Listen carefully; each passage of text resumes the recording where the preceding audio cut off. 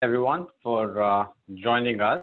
And so this is our first Path to Becoming a CFO virtual event. We've been doing a whole bunch of live events, and I've had the chance to speak with a bunch of great CFOs from companies like Salesforce and Robinhood and Okta and many more, and kind of hear about their journey and path to becoming a CFO.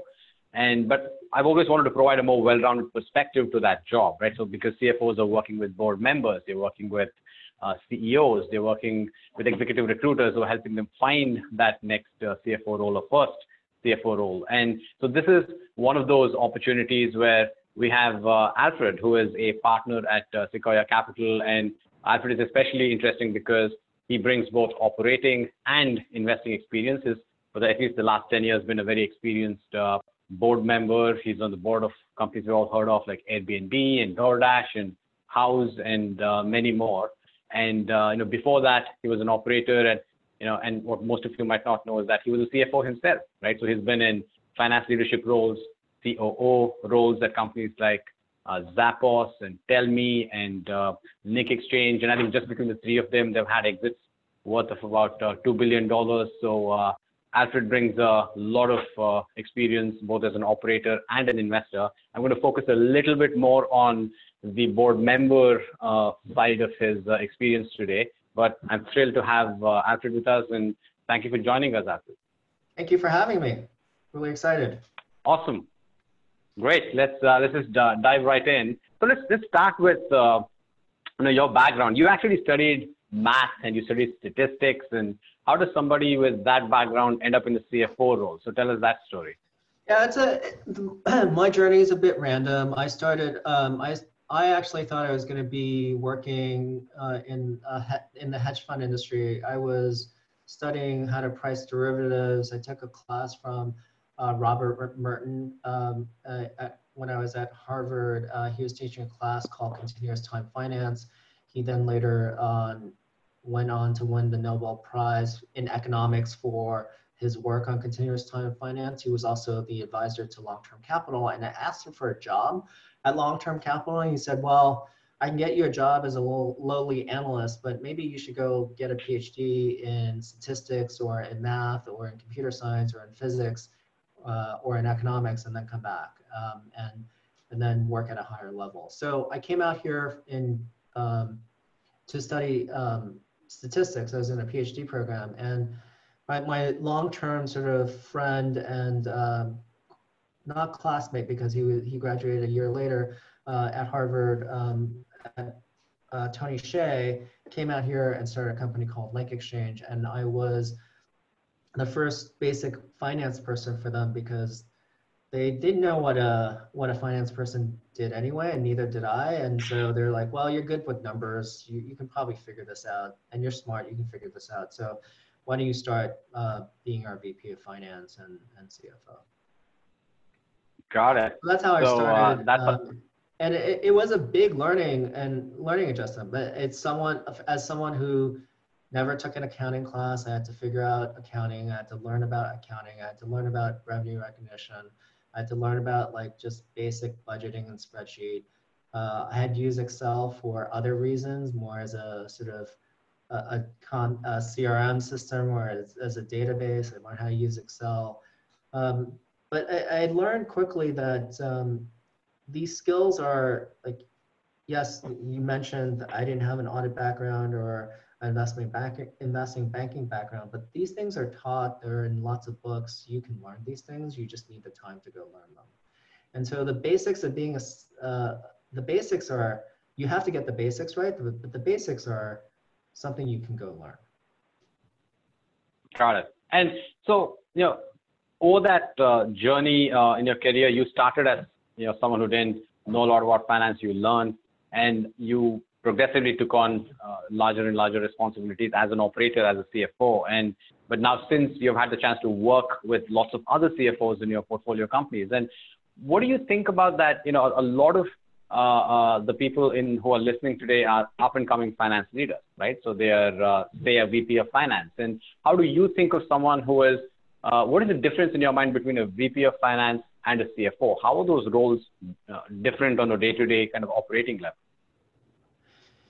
Yeah, I think if you wanted to sort of just map out skills in Maslow's hierarchy of needs, in the base level, you need to be able to close the books and count and do basic analysis. And at the second level, you need to be able to you need to think about problems in different levels of abstraction and figure out what level of abstraction is the right level to do the analysis.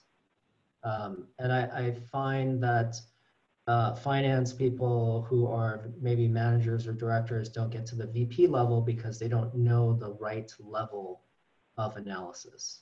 And in some ways, it's much better if you can think at many levels of abstraction and then figure out which level you should go to. That's probably more of a director of a finance level. And then a VP of finance would just look at the analysis and say, this is the right level of abstraction. This is the information. And I think a CFO would think about it as, how do I tell the story? I think many VPs of finance can get to the analysis and get to the right level of abstraction, but they can't tell the story. And the story has a beginning, a middle, and an end. And I think many people forget that. The beginning is talking about how we got here.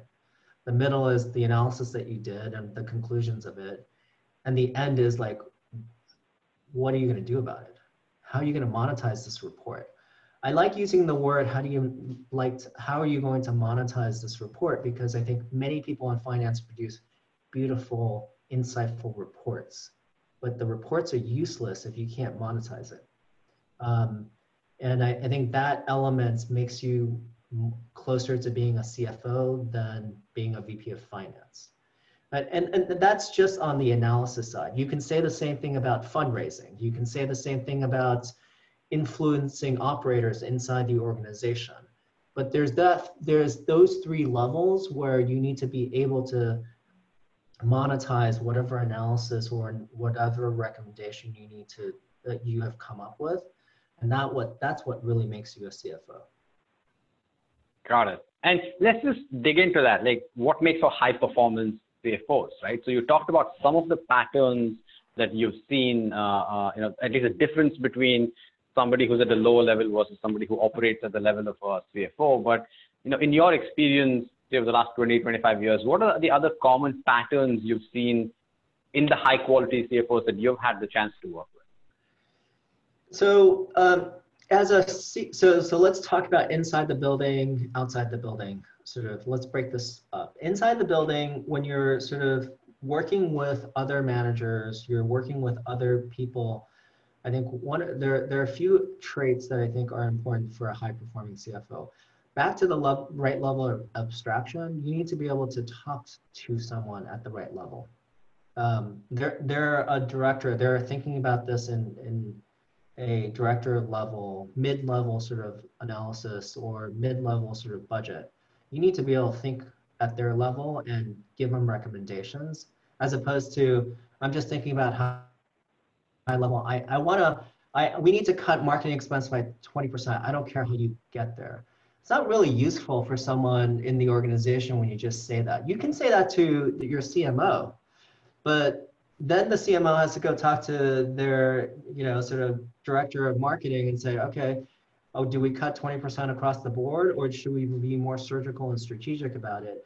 And the CFO would of course say, let's be more surgical and strategic about it. But if you can't go down that level and speak to the rest of the organization at that level, you're not going to be very effective. The other thing I think is important for a CFO is to realize they really don't have a lot of power. Yes, they kind of plan and they say how much you can spend, and they think they have power. And actually, it's the wrong. If you're a CFO that uses power to influence, you're usually not a great CFO. You have to sort of take it from a point of view of partnering and knowing that all the things that have to get executed are executed outside of your organization. And so being able to influence people is very, very important.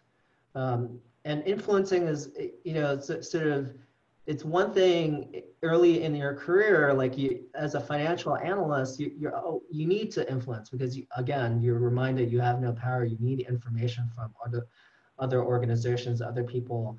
And so in some ways, junior finance people understand this concept way more than CFOs. Once you become a CFO, you think you have power, but you really don't. Outside the organization, I think sorry, and this is probably inside and outside. I think it's really important for high performing CFOs. They have really good judgment. They have really good business judgment. It's not just financial judgment, and good judgment comes from past learnings. It comes from understanding the business extremely well, but it also comes from both a level of thinking fast and thinking slow. Thinking fast is relying on pattern recognition, things that you've seen before. Thinking slow is first order thinking. And I think a lot of okay CFOs have a playbook. They have a way they do something. They have a way of doing planning, for example. They have a way of doing a deck to raise money. And the highest performing CFOs kind of have that as a framework, not as a playbook. And I think the difference is that the framework allows you to change things, and a playbook is a playbook. You just go make these plays. And I think original thinking differentiates you from a high-performing CFO from an okay-performing CFO. And that original thinking is also what allows you to have better judgment than your peers. And so that's both inside and outside. And then outside the building stuff is, one of the things I think good CFOs do is understand what's in their control and what's out of their control. And you can't, there's no excuses for things that are that are in your control, the organizations can control. And so every single form of analysis related to that, you have to get right.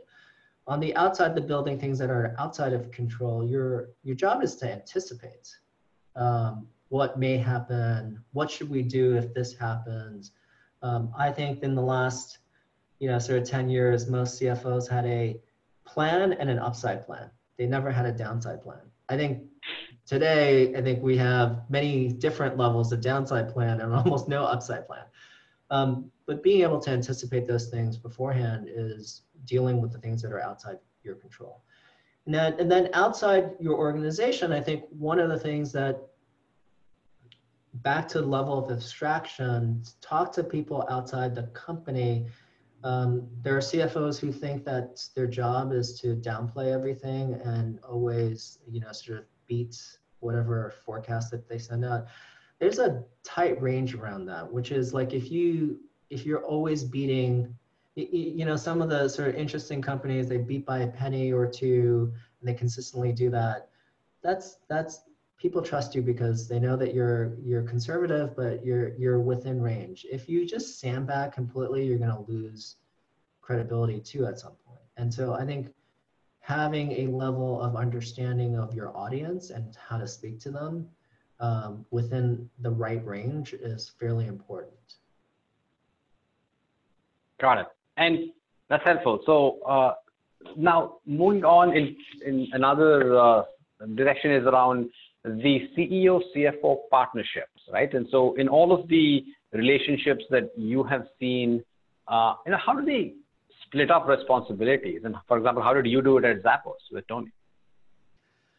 Well, I think Tony wanted to be, he cared much more about external. He cared about products. So I started out as CFO and became COO, but largely the relationship was such that whatever Tony didn't want to do, I ended up doing. And so in terms of a good CEO, CFO, COO, whatever partnership, I think executive teams fill each other's holes. I think that relationship is very different for different people and different teams. I don't think there's a standard for filling each other's holes, but in some sense, you want diversity of skill set, you want diversity of ideas, you also want diversity of ways of thinking. Often Tony and I would think about a problem from two different angles and still end up close to the same conclusion because we're thinking about it from different ways. And, putting it in finance speak, you do top-down, sort of planning, you do bottoms-up planning, you do top-down sort of analysis, you do bottoms-up analysis. And the best analysis, those things converge to the same answer. And the same is true with a good management team.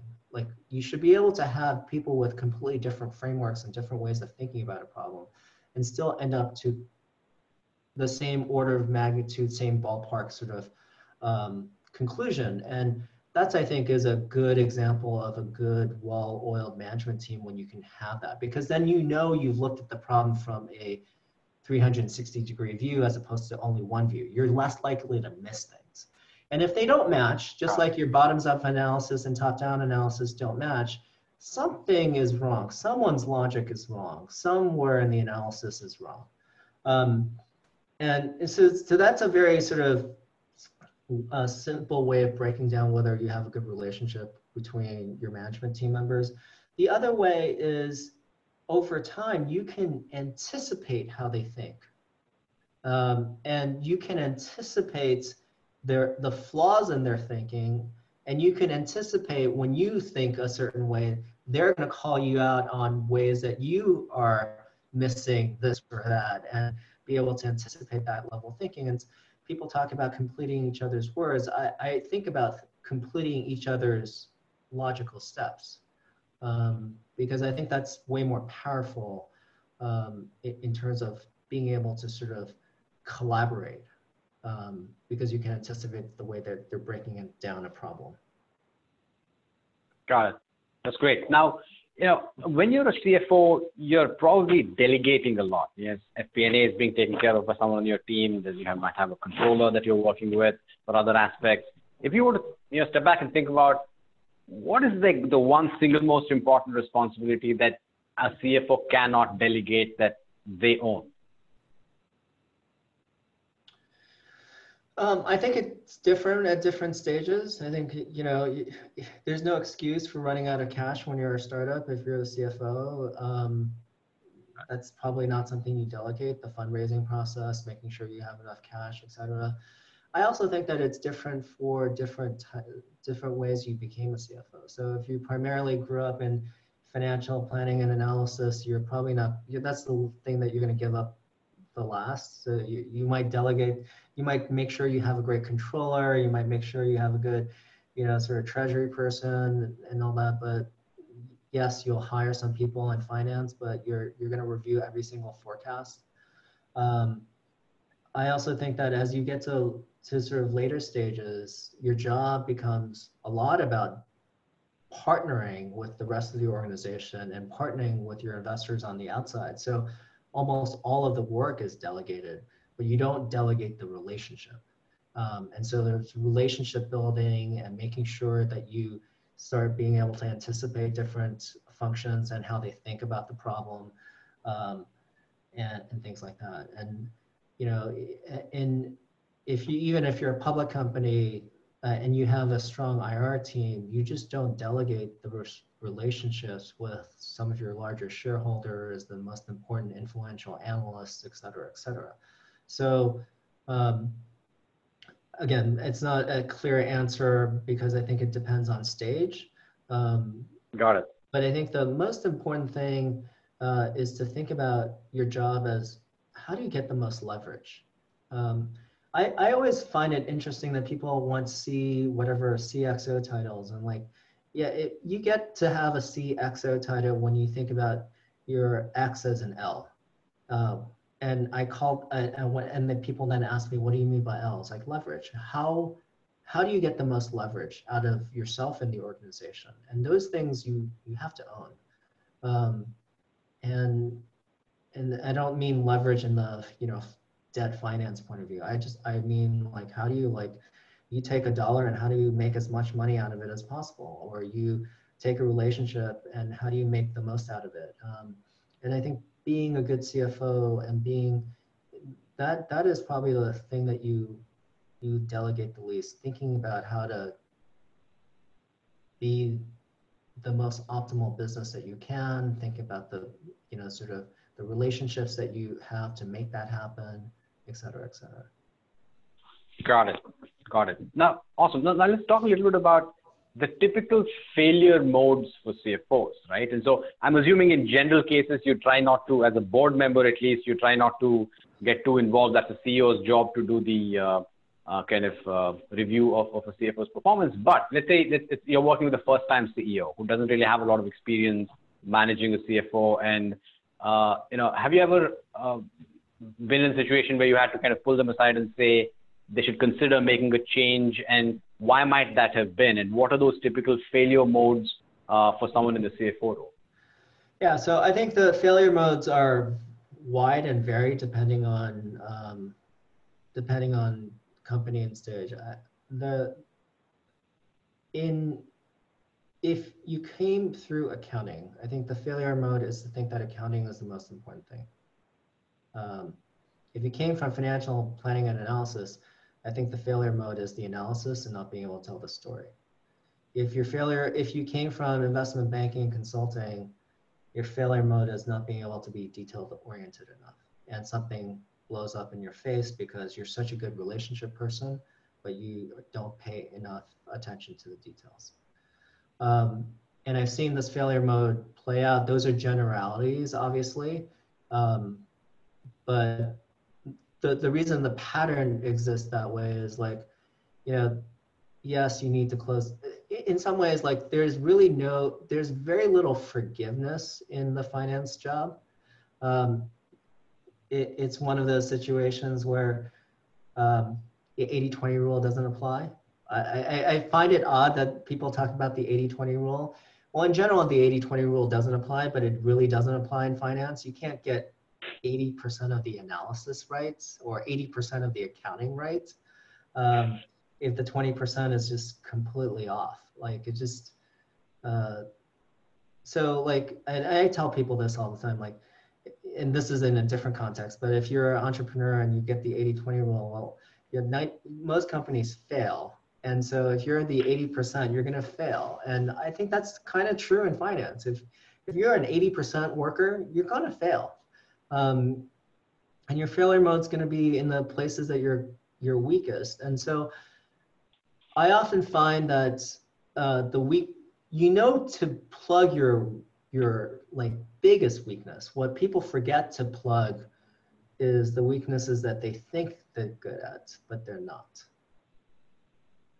Got it. And I guess the way to make sure you identify those is to empower the people around you to talk to you about those and solicit and seek feedback, right? Yeah, for sure. And then the other failure mode is like working so much that you forget the forest from the trees. That happens a lot, right? Like you did all this work, the board meeting's tomorrow, you rush, and you got to get everything else right, but then like the board deck is not crisp. Well, is the analysis the most important thing when you're presenting to the board, or the general conclusions and being crisp about what you're trying to get across?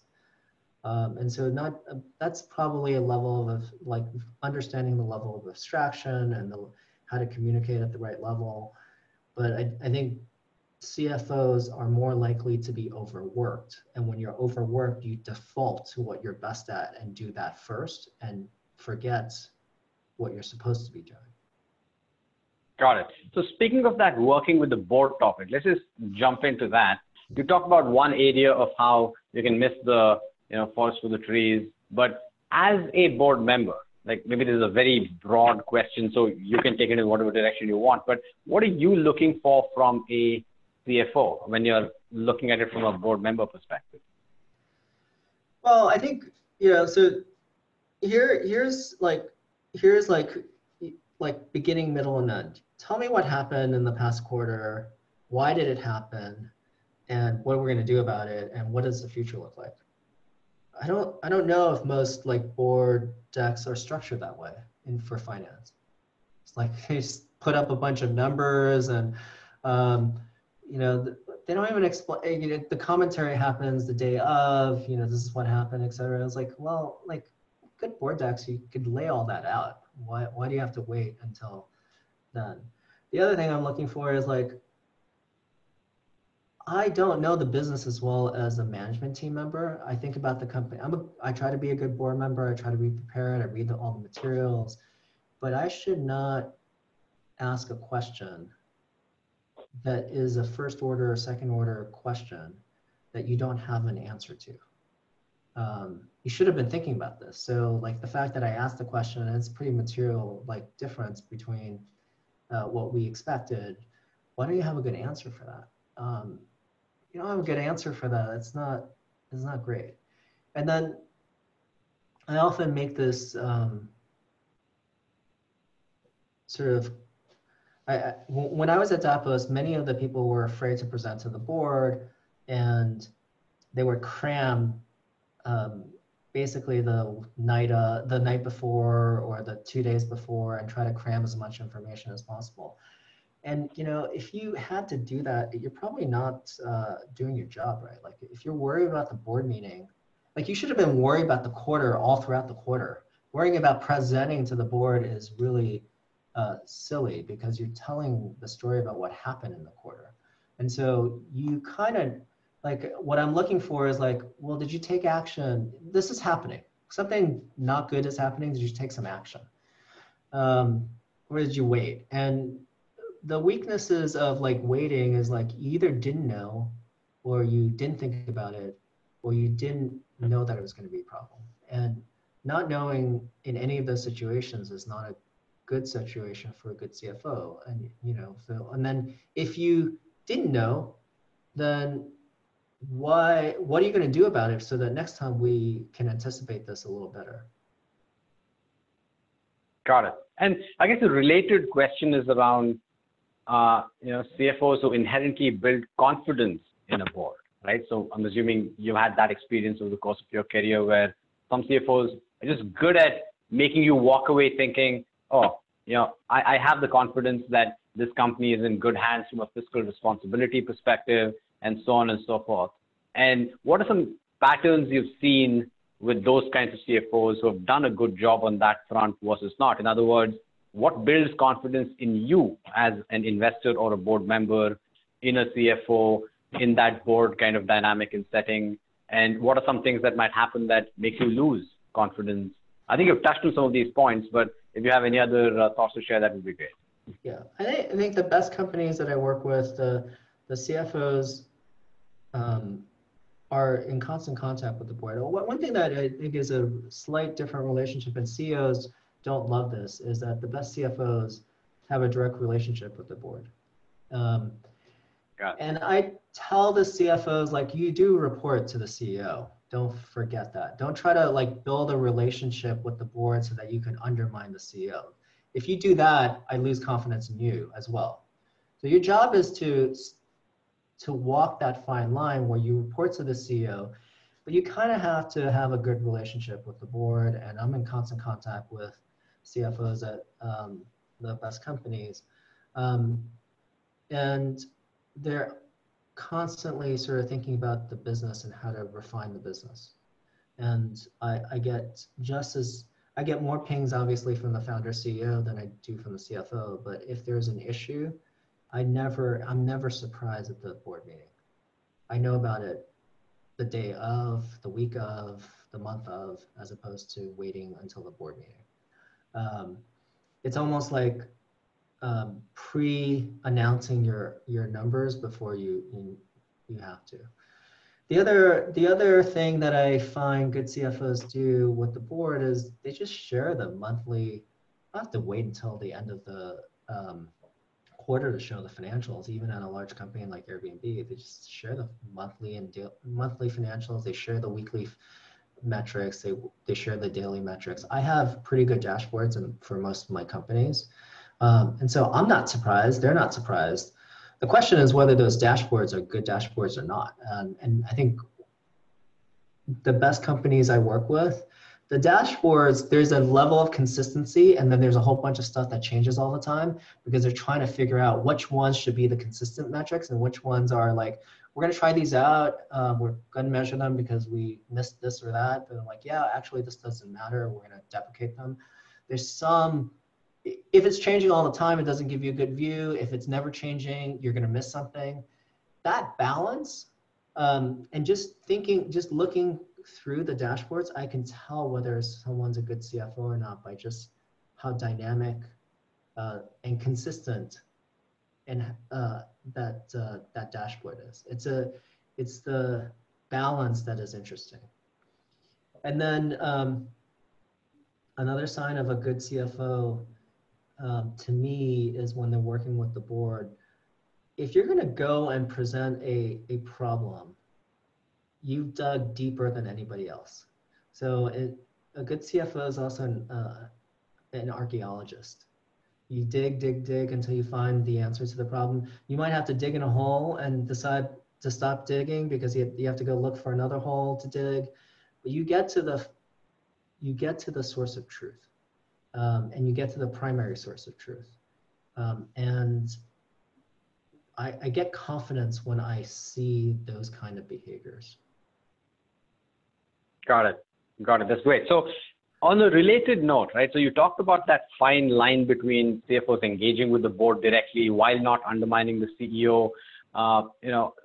We have seen some of those kinds of issues in the recent past, right? So the corporate governance issues and WeWork's failed IPO and all that kind of stuff. And maybe you might not have any inside information about that, but in general, how do you view a CFO's responsibility in establishing good, reliable governance structures in an organization? And as a board member, how much do you rely on a CFO to do that versus say it's a CEO's job, or how do you think about that? I do think the CFO's job is to check, to be a check on anything related to board governance. And if you see any impropriety at the company, your job is to report it to the board. Usually it gets reported to the audit committee if the board is filled out and you have an audit committee. But if you don't, your job is to report it to the lead director of the company and tell them, hey, I think this is not right. I didn't work with WeWork. I don't know enough about it, but I think the issues related to corporate governance, some of them has to do with the business hype, and then some of it has to do with not reporting the right results. That's unforgivable. Some of it has to do with bad judgment. And I think, your job is to balance conservatism and aggressiveness and to see both sides. And the sort of judgment standpoint is hardest. When you see clear impropriety, it's your job to report it. And so I think corporate governance is kind of a weird situation because in some ways, boards almost never throw anybody under the bus. Everything is hunky-dory until something crashes and burns. But it doesn't work that way. You're a CFO, you know the trajectory of the business. Should have been pointing those things out in between. You don't go from flying, sort of a rocket ship to crashing without seeing some trajectory changing. And I think it's your job as a CFO to do that because your job is to understand the trajectory. Got it. That's great. So I want to quickly ask you some questions about the recruitment process and how you as a board member get involved. But I want to quickly remind also people that if you have questions, there's a Q&A button at the bottom of your Zoom window. Please go ahead. I see some coming in already. Please go ahead and ask those. I'll get to those in a couple of minutes here. But as for the recruiting process, right? And so when you are interviewing as a board member, a CFO candidate, what are you looking for specifically? I'm assuming core technical skills are mandatory, right? But other than those, what does your typical interview process when you're interviewing a CFO look like? Yeah, some of the questions I ask are, sort of, well, if I tell you my tricks, then you can't use them again. One of my favorite questions to ask all finance people, whether I was recruiting someone who's going to be a financial analyst or a director or VP or finance, the CFO is tell me about the most complicated analysis that you've done. And they'll go on and on about the analysis and how great it was. And, this is the first, I did this thing and it's the first time I've ever seen it. I had someone tell me about how great their cohort analysis was and how precise it was for predicting the future. And then that was the end of the conversation. And I'm like, And then I have to ask the follow-up question. And really what I was looking for with the most complicated analysis for a CFO is a understanding that the most complicated analysis is not about the analysis, it's about the conclusion and what you did about it. And so that's the bridge that I ask, what I'm trying to find is like, how did you actually influence the organization to do something different? Because in most situations, the complicated analysis is not well understood by the rest of the organization. It might help you get to the truth, back to the digging until you get to the source truth. But how did you explain it? How did you get the organization to believe in it? How did you get the organization to change behavior? And at the end of the day, how did you end up monetizing that analysis? That is probably what I'm looking for when I ask that question, especially from a CFO. How I get involved with board recruitment. I think the better the CEO, the easier the recruiting is for a CFO. A great CEO knows, has screened a bunch of people. They kind of know the different archetypes that of a CFO and know what they're looking for, what the organization needs. And my job as a board member is, okay, are there any blind spots that the CEO missed? And then whether I believe the CEO and the CFO will have a good working relationship, whether this person has good ethics and is trustworthy. And most of it is selling as a board member. I don't, as you said, I don't get involved with sort of evaluating whether the person can do the basic elements of the job. I do care a lot about being able to talk to investors, being able to sort of tell the story, being able to take complicated problems and simplify it. And I think there are varying degrees of abilities of CFOs to be able to take a complicated situation and simplify it. And then the sort of the final thing, which I think is fairly important, is an enthusiasm for the business. I think we grow up thinking we get our credibility by saying how bad the business is and pointing out all its problems. But at the end of the day, there is an element of a sales job for being a CFO. You're raising money, you're giving confidence to the employees and to the investor base.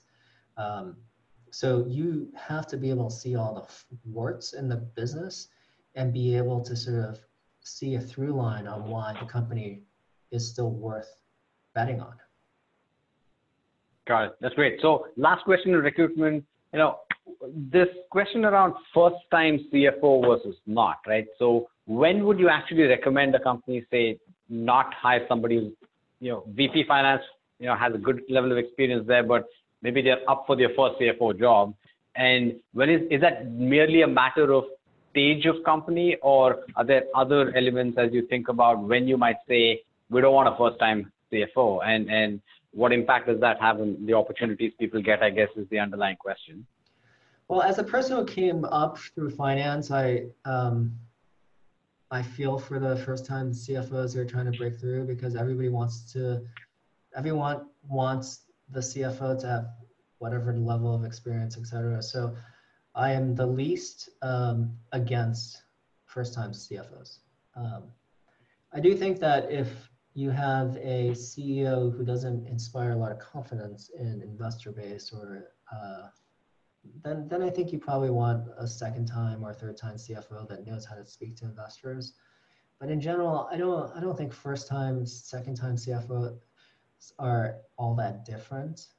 Having gone through the process is nice, but we work for startups, right? Like, this community works for startups. If we only bet on people who have done it before, we wouldn't fund startups, right? Many of the founders are doing it for their first time or their second time, or they're doing it for the first time in a different industry.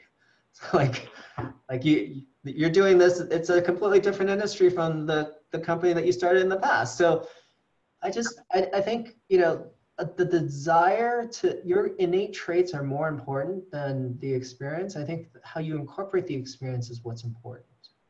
And I would not hire a multi-time CFO if all they did was like the same thing over and over again and try to put them somewhere else, right? Like that doesn't make a lot of sense either.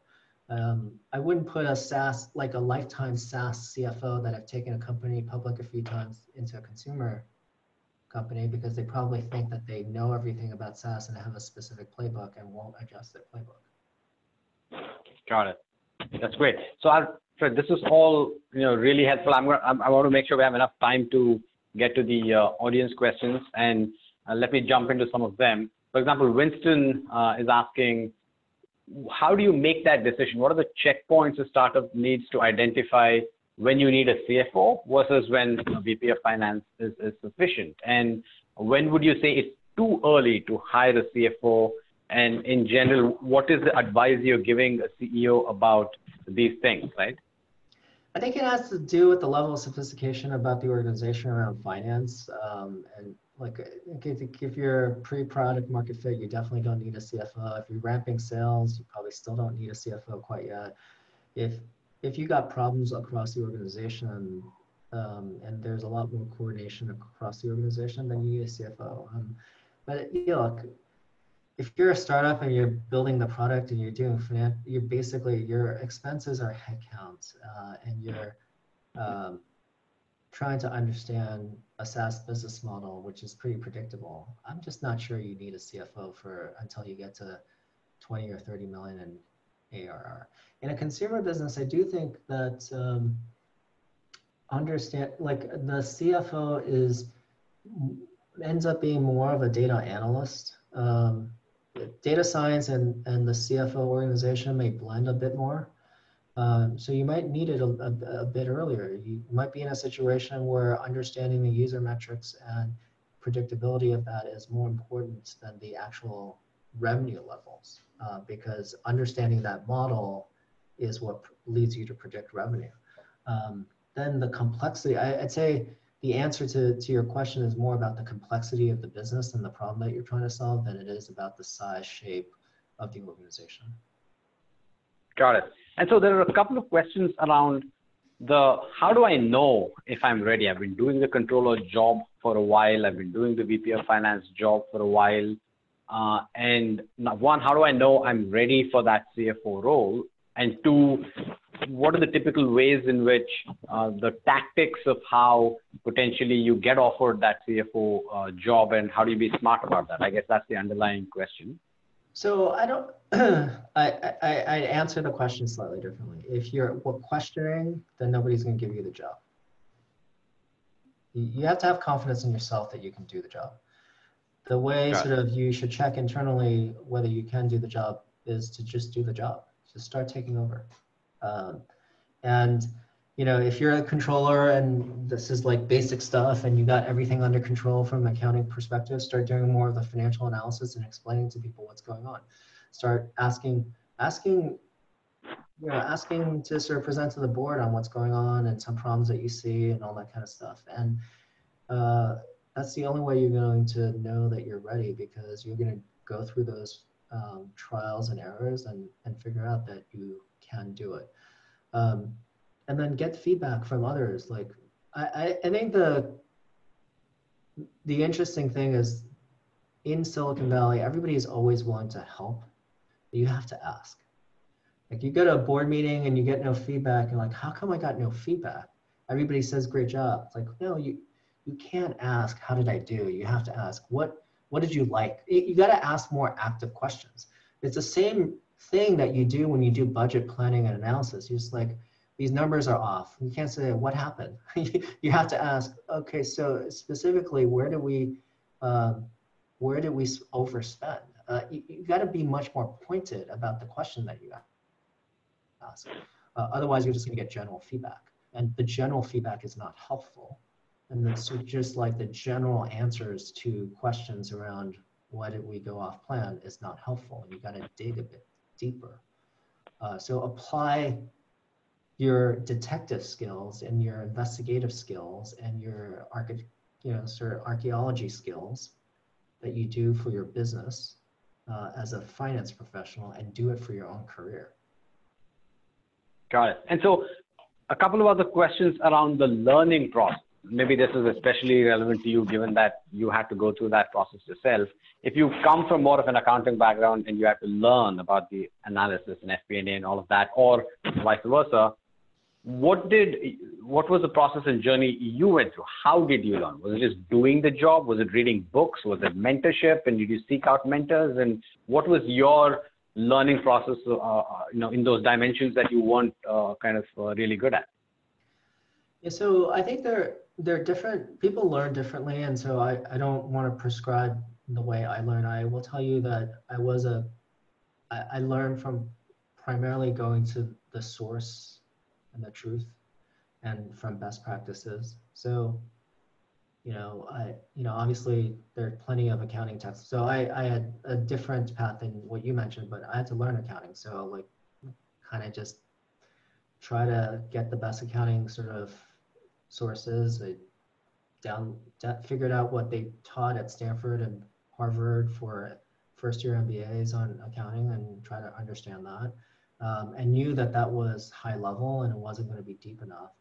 And when I needed to understand revenue recognition, I went to the source. So there's the best practices and what are the sort of experts try to learn at a quick high level. And then there's the ability and desire to go to the source truth. And back to like thinking fast and slow, like trying to get the high level quickly is thinking fast and going to good sources where they have this like nailed, and then going to the thinking slow, you go to the source truth, and yes, it's slower. You got to read through all this junk, but you got to work through it. And I think the same is true if you were going from accounting to finance. It's like, what are the best board decks? What are the best reports? How do they visualize this? It's not about the numbers. It's not about the numbers when you go from accounting to finance. It's like, what are the best dashboards? Like, go get some of those things. And then you find out that the best CFOs like think about their business so much that they come up with their own metrics about the business that is different from everybody else. And so, yes, you present ARR because you're a SaaS business, or you present cohort retention because you're a consumer business, but that's the standard stuff. When you go down a level deeper, how do you want to envision your customer funnel? How do you want to envision yes, some of it can be standardized, but the best companies don't just utilize that, they make it their own. And so being willing to go to the source truth is fairly important. Got it. And so there are a couple of questions here, Alfred, that probably are asking you to be a bit of a therapist, but the question is, how, if your CEO or other people in your management team aren't super finance literate, right? How does a finance leader deal with that, and how do you make sure that you are educating the rest of the management team about the importance of understanding the financials, and how would you think about that? Well, I think make it interesting and exciting. Back to telling the story. Like, you cannot get someone to want to understand the three statements without first telling the story about the business and then showing them the P&L. The next time, show them the balance sheet. The next time after that, show them why the cash flow statement is important. And then maybe they'll actually look at the cash flow statements. But you got to break up the problem into, like, back to Maslow's hierarchy of needs. You got to get the basics right and interesting. And then you can go to the next level and get that right and interesting. I think the failure mode is like, this is so important, let me put up the P&L, and it's a screen of numbers. It's not that interesting. Like, people get lost. And don't forget, like, we all learn through building blocks. As a child, we play with blocks, and we learn one thing and then we learn the next, and just break it up into things that are bite-sized and understandable. I think finance is more interesting than most people think. And yes, I'm in the finance profession, but it's it's the lack of creativity and desire to make it into small building blocks that fail us. Our badge of honor is to take complexity and make sense of it. Well, I think maybe rephrase that. Our badge is to take complexity and simplify it. And if you can do that, then you can explain things in simpler ways, and then people will be more interested in listening from you. I'm often reminded by some of the best and the worst teachers I've had. And just think about your job as an educator. Like the best teachers are not the ones that just say, oh, you're stupid, you don't understand this. Like they don't make things more, they don't take a complicated situation and just leave it complex. The best teachers like take a complicated situation and meet you where you are. Like, okay, you don't quite understand this. Let's simplify this down to a level that you can understand and build from there. I'd also just encourage all of us to, the best way to learn is, one of the things that I've learned over time is to always be at the edge of competency. So as you build your career, to just know where you are in your competency and are you pushing yourself on the edge. And the same is true with explaining things. Like you can't explain things to people that just aren't quite there yet. You want to stretch them, but you got to start with some of the basics first. Got it. Great. I will ask you one last question, which is around, the difference between a CFO and a COO. You've done both jobs, right? And how did you kind of make that transition? And is that a typical path that people should aspire to, or how? What are your thoughts on that? I think, Pete, I find it a bit unfortunate that many great CFOs don't aspire to stay CFOs, because we need great CFOs and we need them to stick at their job.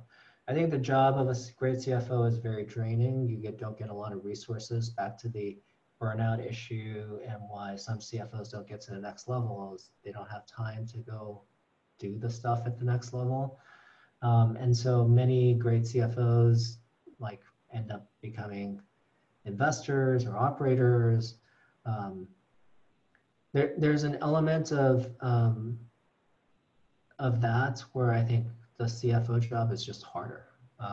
And so the difference between a CFO and a CEO, directly to answer your question, is one of ownership. It's like you get more ownership. One of telling about what's going on, and one of taking action to own the operations of the business. And the CEO owns all of the actions, right? So I think many CFOs aspire to become COO, then aspire to become CEO. And that's fine. Everybody needs to figure out their path. But if sort of a company I know and understand very well is Amazon, and many people in finance end up becoming category managers, effectively the general manager or the COO of a category, because they understand the business fairly well. And so whether you want to do this for the long run or not, understanding your business at the deepest levels, at the most detailed level, is a great basis for a long-term career in business. Got it. Awesome. Alfred, this has been amazing. Thank you so much for taking the time. I can only imagine how packed your calendar is, and I appreciate you taking this time out for all of us. And hopefully we can do this again some other time. Have a fantastic day. Thank you, and good luck with all of you and your sort of trajectory to becoming CFO. And hopefully this was helpful. Thank you. Awesome. Thank you. Have a great day.